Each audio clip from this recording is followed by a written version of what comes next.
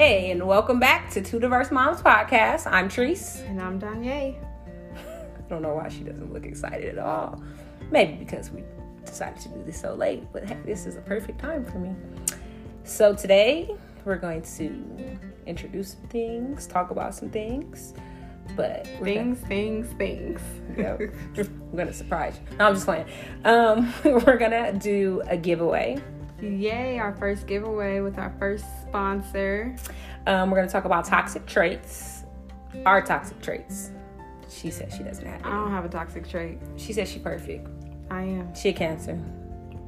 Perfect. How we are not raised to treat men correctly. And I don't think we're not raised to. I mean, are men raised to treat a woman correctly? We're going to talk about that as well. They don't know. That goes to our next segue. How we coddle our sons, but we want our daughters to be strong. Because women rule the world. That's the problem now. We the people.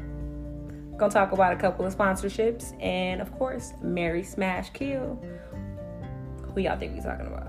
We're gonna talk about Matthew McConaughey, Bradley Cooper, and Leonardo DiCaprio. So sit back and enjoy this ride.